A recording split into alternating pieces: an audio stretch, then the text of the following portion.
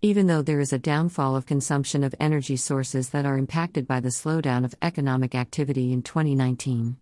The consumption of renewable energy is growing strongly, including biofuels and other traded renewable electricity, engaging into contributing 3.2% of energy.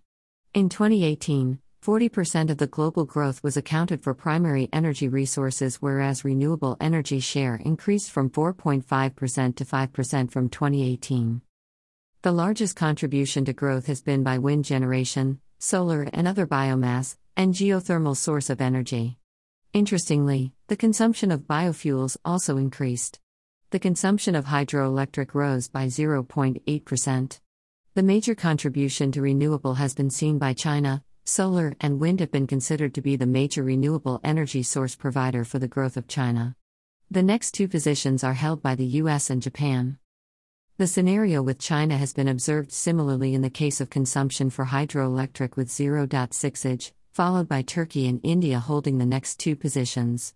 The biggest decline in the consumption of hydroelectricity can be seen in the US and Vietnam. In my opinion, the situation indicates a strong motivation and futuristic vision of China to be scoring a high-profile leading position in the renewable energy sector. As compared to the rest of the developed nations, China is investing a lot in modern technologies. Let it be electric vehicles or other sustainable resources to combat the CO2 emission problem or handle the ecological footprint, clearly a picture of being in trend with the world's mission, and not to be behind in any scientific matters. Source: BP Statistical Review of World Energy 2020.